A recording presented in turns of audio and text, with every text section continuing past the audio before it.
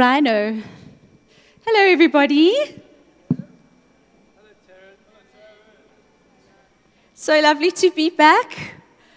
This is my first time back since the new year, so it's lovely to see you all.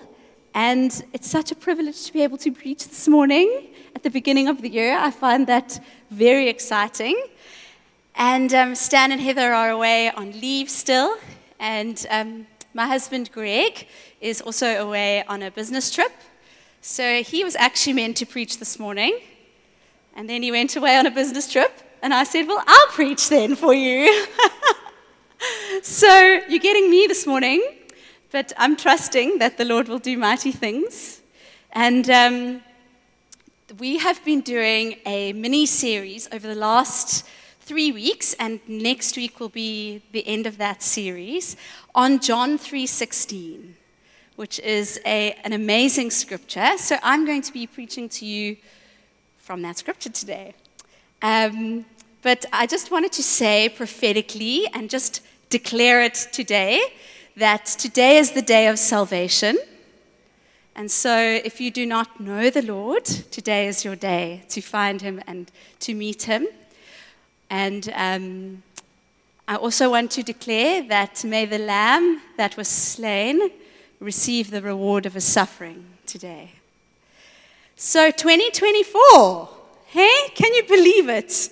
In 2017, I think Heather started this thing where she was asking God, what's her word for the year? And I love that because it's such a great thing to say, okay, God, what are you saying for the year for me? And what's the word the thing that I want to work on, the thing that you want to do for the year? And so I thought that was quite an exciting thing. And maybe if you feel that you would like to do that, is to ask God, what's my word for the year? What do you want me to accomplish, to achieve, to overcome? And ask the Lord for your word. And he's got a specific word for you for 2024. And I'll just share mine with you. Stan actually mentioned it last year, and it's the word authority. And I would love to grow in the authority of Christ this year. And Greg's word was advance. He wants to move forward and overcome and take ground. So ask the Lord. My one friend asked her what her word is, and she said the word is slow and present. Just to be slow and present. So ask God. Leah's word is excel. So she wants to excel this year in the things that she does at school and in her sport and in her ballet and all those things. So ask the Lord for your word for the year. And there is this amazing scripture in 1 Corinthians 9. It's from the Message. It says, I don't know about you, but I'm running hard to the finish line. I'm giving it everything I've got. No lazy living for me. I'm staying alert in top condition. I'm not going to get caught napping, telling everyone else about it and missing out myself. And that's from 1 Corinthians 9:27 from the Message.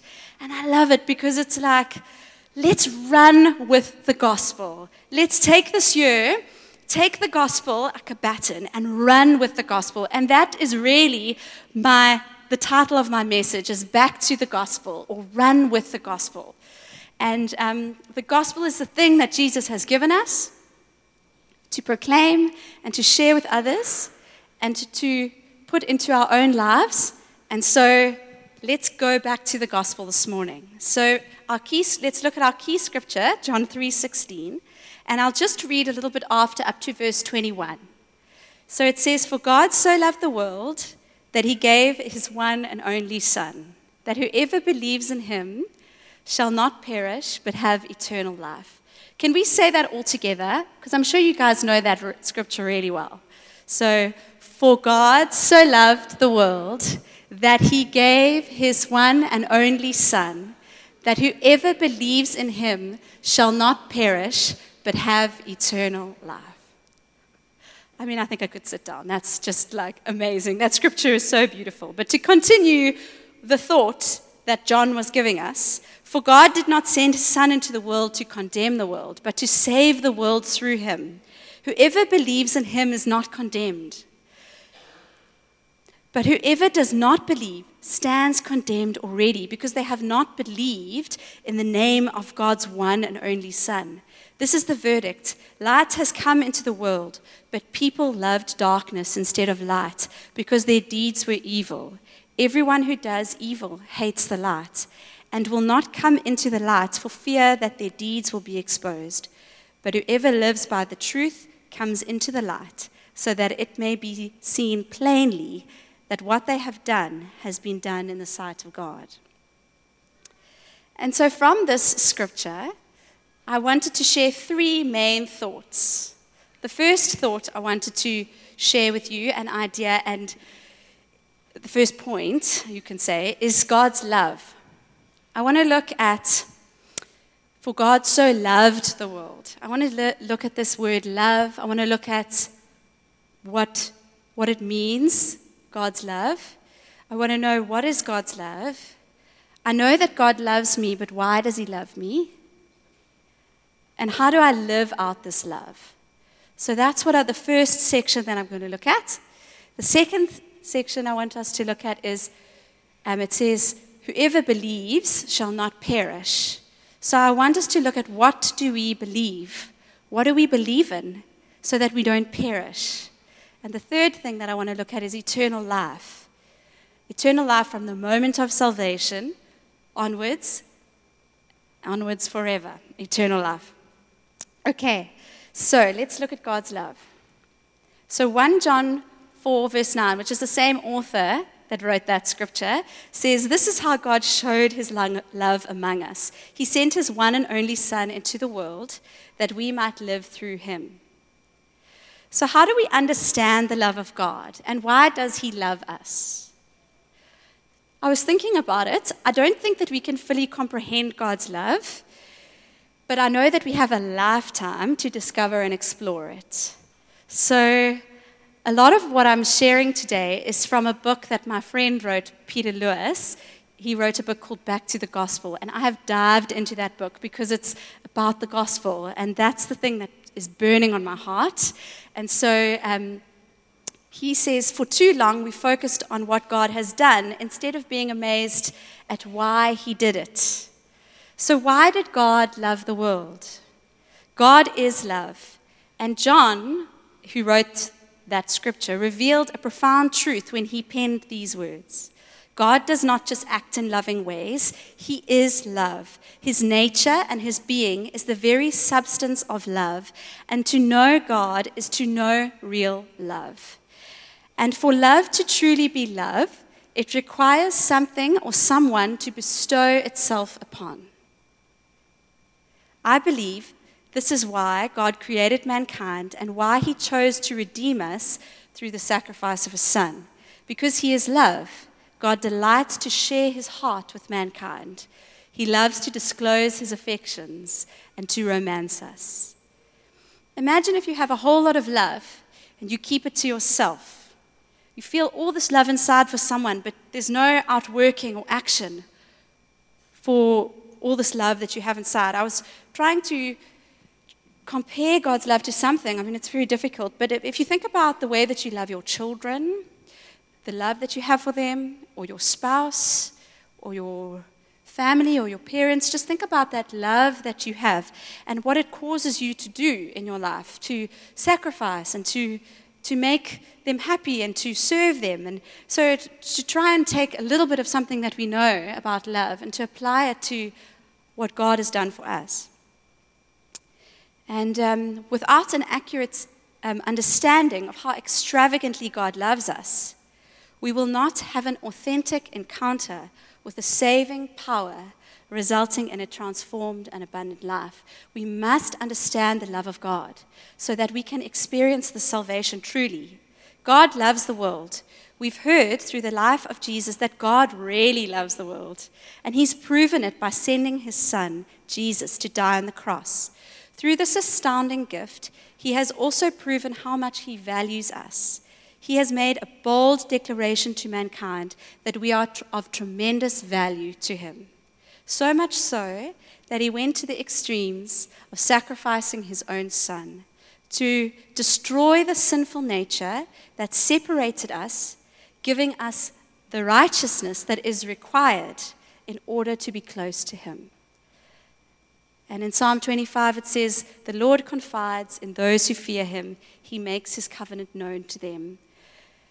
And God has made his covenant known to us, and he's revealed it to us through his Son because he loves us.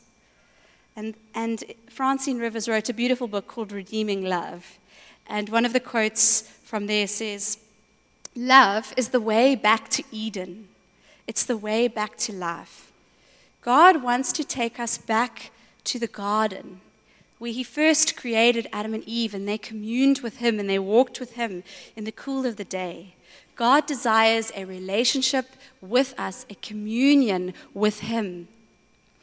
And he is a holy God. And so he sent his Son Jesus to make us holy so that we can commune with him. I don't know if you've heard some of the some of the songs that have been released of late, but I love some of the lyrics because it's like poetry, the way that they describe God's love. So there's one song called Reckless Love, and there's another song called Crazy Love. And I'll just read some of the lines. They're such great songs. It's better than you can ever imagine. It finds you, it chases you down, it knocks on your door, it welcomes you in, it accepts you for who you are. It didn't need your yes when it died to save you. The overwhelming, never-ending, reckless love of God. It chases you down, fights till you're found, leaves the 99. You can't earn it, you don't deserve it. It's overwhelming, it's never-ending, it's the love of God. So God gave his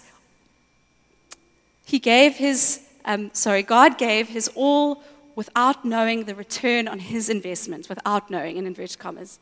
So he took a big risk to save us when he gave us the freedom to choose him and to accept him. I was trying to compare it to something that we can relate to, but imagine everything that you own, like all your money, all your possessions. It's like investing it into somebody, giving them everything, and then you're not sure actually if that person is going to love you back or if that person is going to choose you. They actually might even reject you. They might turn away from you. They might just spend it all and waste it all and even spit in your face. And that's kind of the recklessness of God's love. It's like he gave his Son, his everything, to us without the surety of us even turning to him, because he's given us free will to choose him. Isn't that amazing? I'm blown away by God's love, that he would do that. And that's why I'm like, God, I've got to serve you with my all. I've got to give you my everything because you gave your all for me. And so my prayer this morning is that God would reveal his love to you in a new and a fresh way, and that this year in 2024, you would walk in more and more of his love and an understanding of his love for you. And I was so excited to preach because I was like, what I want to do this morning is I want to just lift your heads. And I want you to remember Jesus. And I want you to remember what he's done. And at the end, we're going to take communion. I love taking communion because it helps us to remember Jesus. And so my second point is, what do we believe? And it says that if you believe in his one and only Son, you will not perish. And so let's look at what we believe. So belief is faith, and faith is the key to assessing this great love. Faith comes by hearing the word, which is the word of Christ, and looking to Jesus, the founder and the perfecter of our faith. Faith comes through prayer, through worship and adoration. It says in the scriptures that it comes through hearing. And so today, your faith is going to grow because you're hearing the word of the Lord today. So your faith is increasing in the name of Jesus. And as you look to Jesus this morning, as you did in worship, and even now, think of Jesus, picture him in your mind. He is the author and the perfecter of your faith. Okay? So being justified, and the word justified means just as if I've never sinned, being made clean, is by belief and confession.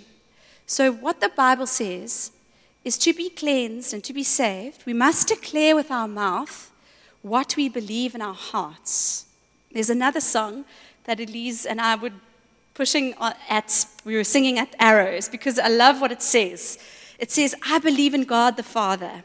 I believe in Christ the Son. I believe in the Holy Spirit. Our God is 3 in 1.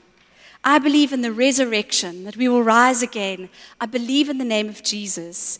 I believe in eternal life. I believe in the virgin birth. I believe in the saints' communion. I believe in your holy church. I believe in the resurrection and that Jesus will come again. I believe in Jesus. And that is a confession of our faith. That is a speaking out what we believe inside of our hearts. That song is a great song.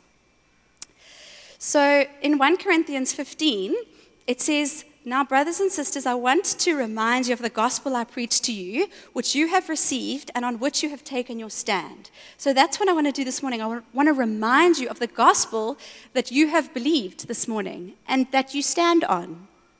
By this gospel you are saved, and if you hold firmly to the word I preached to you. Otherwise, you have believed in vain. For what I have received, I passed on to you as of first importance. So this is actually Paul speaking to the Corinthians. But he says, this is what you believe, that Christ died for your sins according to the Scriptures, that he was buried, that he was raised on the third day according to the Scriptures, and that he appeared to Cephas and then to the 12. So it's his resurrection as well. So I love Romans 5. You guys should read Romans. The whole book of Romans is just an amazing book. But from the Message, I love what it says. So you can read with me. I think Megs will put it up. It says, Christ arrives right on time to make this happen. He didn't and doesn't wait for us to get ready. He presented himself for the sacrificial death when we were far too weak and rebellious to do anything to get ourselves ready. And even if we hadn't been so weak, we wouldn't have known what to do anyway. We can understand someone dying for a person worth dying for. And we can understand how someone good and noble could inspire us to selfless sacrifice. But God put his love on the line, that reckless love, for us by offering his Son in sacrificial death while we were of no use whatever to him. Now that we are set right with God by means of his sacrificial death, this consummate blood sacrifice, there is no longer a question of being at odds with God in any way. If when we were at our worst, we were put on friendly terms with God by the sacrificial death of his Son, now that we are at our best, just think of how our lives will expand and deepen by means of his resurrection life. Now that we have actually received this amazing friendship with God, we are no longer content to simply say it in plodding prose. We sing and shout our praises to God through Jesus the Messiah. Can I get an amen? That was like amazing. And those are Romans 5 words, okay? Those are not even mine words, so that's amazing. That's the gospel. And so understanding the gospel is understanding that we need to be born again. So you have heard the saying to be born again. And actually in John, Jesus had just spoken to Nicodemus about being born again. And then John writes the scripture, for God so loved the world. And so being born again or partaking in the divine nature means to understand our justification as a rebirth into the nature and likeness of God. In 1 Peter 1, it says, Praise be to the God and Father of our Lord Jesus Christ. In his great mercy, he has given us new birth into a living hope through the resurrection of Jesus Christ from the dead.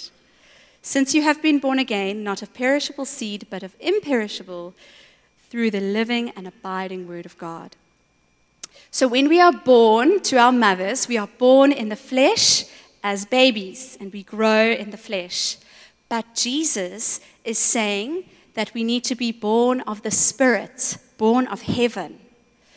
In Romans 5, Paul begins to explain how the work of Adam produced sin and death in all men, and then it is met and overwhelmed by the work of Jesus.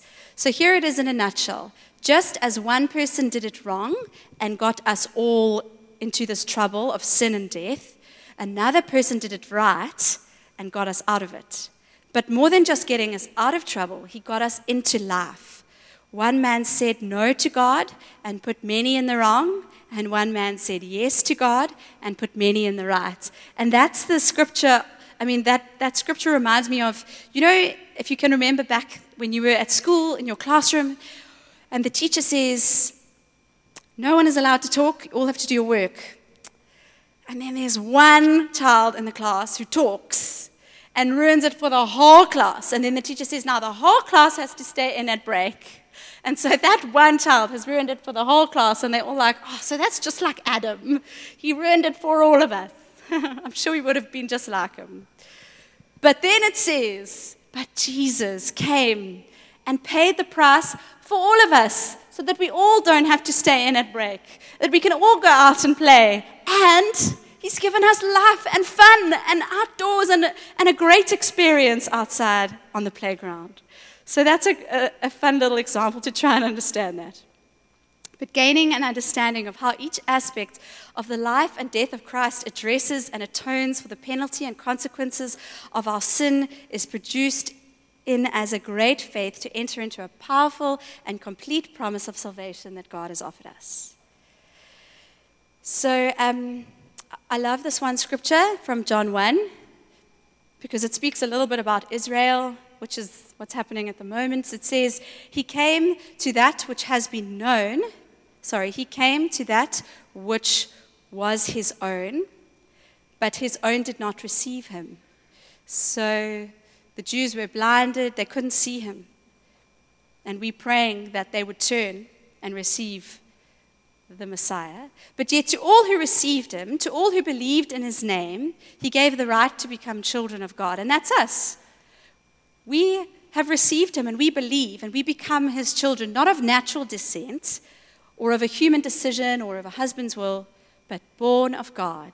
And today, make sure that you're born of God. Make sure that you're born again. Maybe today is your date of birth for your spiritual awakening. So Jesus, it says in that John 3 scripture that he was the one and only Son. He was the begotten Son. And that means that the word means that he was one of a kind. He had a specific relationship with God. Jesus was God. It says that he was unique in that he was God. He was his one and only Son. If you think of Abraham had Ishmael before in Genesis 17. And so God had promised Abraham a son. And Abraham tried to do it, make his own plans, and had a son with his maidservant, and they named him Ishmael. But then God blessed Sarah, his wife, and he had the promised son, and they named him Isaac. And so Ishmael was Abraham trying to make a plan, and Isaac was God's true promise. And the Bible says that Isaac was Abraham's one and only son. He was the promised son. So it's the same word, just out of interest. But there's three aspects of salvation that I want to look at. One is justification, which I said was just as if I've never sinned. That's the moment of your salvation, the saving of our spirits from the penalty of death.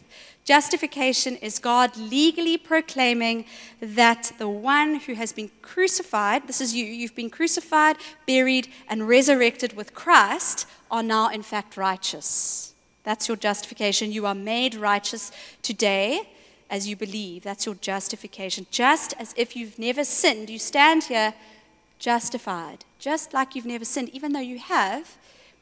He cleanses you, he washes it away, he forgives you. Then, now that I'm born again and I believe and I'm a son or a daughter of God, I now have to walk out my salvation until I die. And so this process of walking out our salvation is called sanctification. And this is God's way of imparting his righteousness, the righteousness of Christ, into our souls as we journey through this life. And then the last aspect of our salvation is called glorification, which is at the end of our lives or at the end of the ages. It's the final aspect of His grace and will not fully be manifested until Christ returns and our mortal bodies become immortal. So glorification is coming. But if justification is our rebirth into the image and likeness of God, then our sanctification is our growing up into the thinking and acting and believing as a child of God. You receive forgiveness, you are given a new nature, and then you walk it out. You walk out your salvation. As Paul said last week, there's no condemnation for those who are in Christ, but what we do is we live with this inerrant conviction in our hearts as we discern and guided by the Holy Spirit as we outwork our salvation. So sanctification is this new nature that we've been given. Once we realize and believe this magnificent truth, we will no longer allow ourselves to identify with the many aspects of the fall of man. So what people say is when they're saved, now that they're born again, and then they sin, which does happen, but they say, well, I'm only human. But in good faith, if we use the excuse like, well, I'm only human to justify our sinful behavior, we've got to know that true transformation occurs when we believe and apply the truth of our new nature, allowing our minds to be continually renewed in the fact that the blood of Jesus has not just put us in a positional place of righteousness before God, but it actually transforms our very nature. Christ's death and resurrection not only offers us the forgiveness of sins, but the complete removal of our sinful nature. And I just want to say this because I think a lot of Christians still struggle with sin, habitual sin that is gripping you. And it's important to understand this, that at your salvation, when you received Christ, the sinful nature is destroyed. And you receive Christ, and He puts inside of you a new nature. And what happens is you need to learn how to live in your new nature. You need to learn how to live as a child of God. It doesn't just come, right? You have to journey and walk it out. And so this leads me to my third point, which is eternal life. Because it says, those who believe will not perish, but will have eternal life. And perish is like the opposite of eternal life. If you think of a branch that's attached to a tree, if you take the branch off and you leave it on the ground, it will perish and die. But if you graft the branch onto the tree, then it will grow and it will receive eternal life. And so eternal life, the opposite is perish, like I said, but it's like, and I think even some of you, like I thought today, maybe some of you are feeling this way, like maybe that you're perishing. And even if you're born again, like maybe you feel a bit detached from the vine. It's maybe things like, and I almost, when I was on holiday, I had I felt these feelings and I thought, sure, I don't know what's going on, but it's feelings of like mundane, mediocre, apathetic, settling for like second best, unsatisfied, trying to look for life and love in other places. It's like you're stuck in sin. And God doesn't want us to live like that. Eternal life is the opposite. It's abundant. It's extraordinary. It's excellent. It's imaginative. It's enthusiastic. It's eager. It's passionate. It's full. Just think of someone, a full life. If eternal life is simply just going to heaven when we die, then we should actually call it life after death rather than eternal life. But rest assured, our final destination is the presence of God in His glorious kingdom. But if salvation only means life after death, then we could just die after we are born again. We could just die and go to heaven. But Jesus came so that we could have life and life abundantly. Eternal life begins at the moment that you acknowledge Jesus as your Lord and Savior. Then you receive the Holy Spirit, who is the conduit of eternal life. It's that deposit inside of you. And Stan spoke on Christmas Day about it. He said eternal life is like quality. It's like life has this beautiful quality. It's God life that's available to us now as we're living out our salvation. And so, something to help us understand perishing is like when Adam and Eve were in the garden and they had fullness and abundant life, and then they sinned. It actually took a while for sin and death and darkness to overcome them until it reached Noah, where actually God had to start again.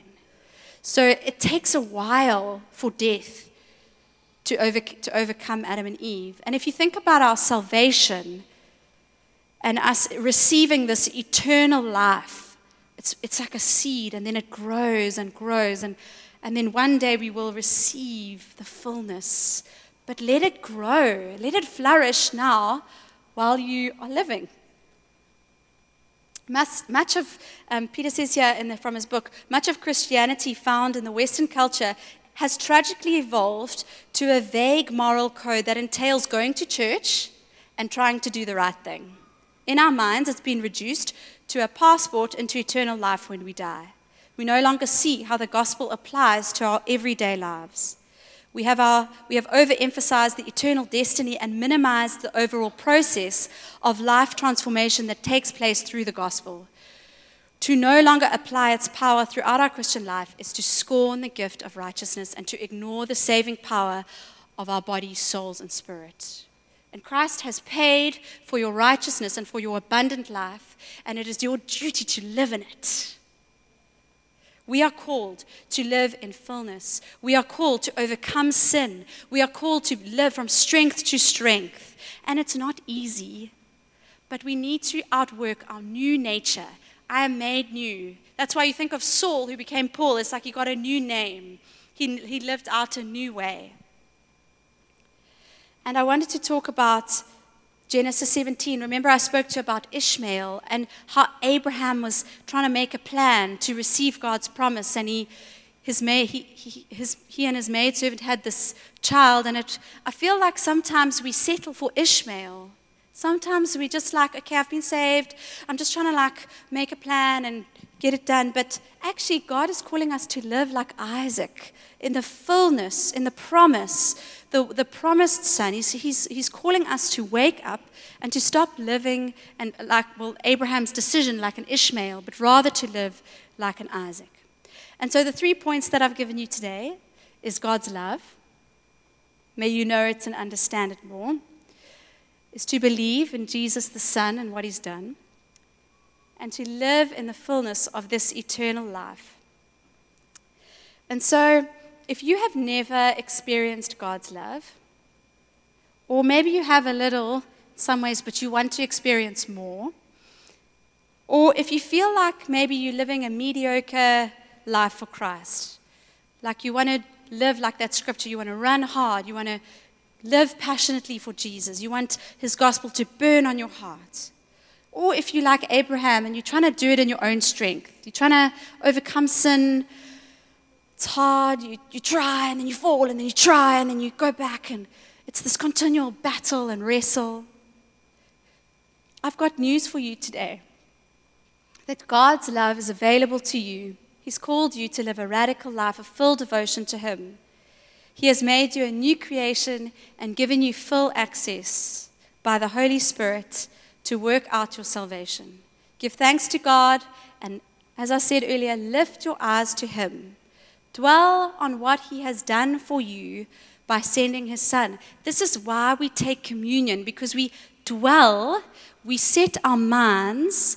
Sometimes it takes a little bit of effort, but we set our minds on what Jesus has done. Because there's so many things taking our attention, so many things, the busyness of life, Netflix, our phones, there's so much. We have to be disciplined and set our minds on Jesus. We have to look to him, and we have to think about what he's done. A helpful thing that I do is in the morning when you wake up, before you pick up your phone or before you start your day, set your mind on Jesus. Begin to speak to him.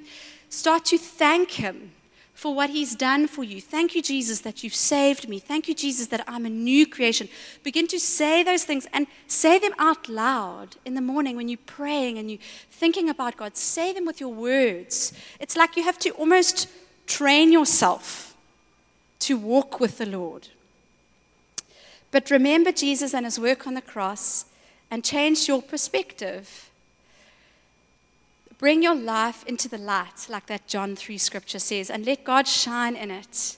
Take your nakedness, your shame, your sin, your evil deeds, and put them before Jesus at the cross. And say, thank you, Jesus, that you've given me a new nature, that you've taken my sin and my shame, and you've given me a new nature inside, a new robe. He's like clothed you with new clothing. You take off your old clothes. He's given you a purpose to live for him. And there's such a beautiful line in one of the songs by Stephanie Gritzinger. She says at the bridge, she says, and this is actually my prayer for you today. It says, my prayer is, give the Lamb the reward of his suffering.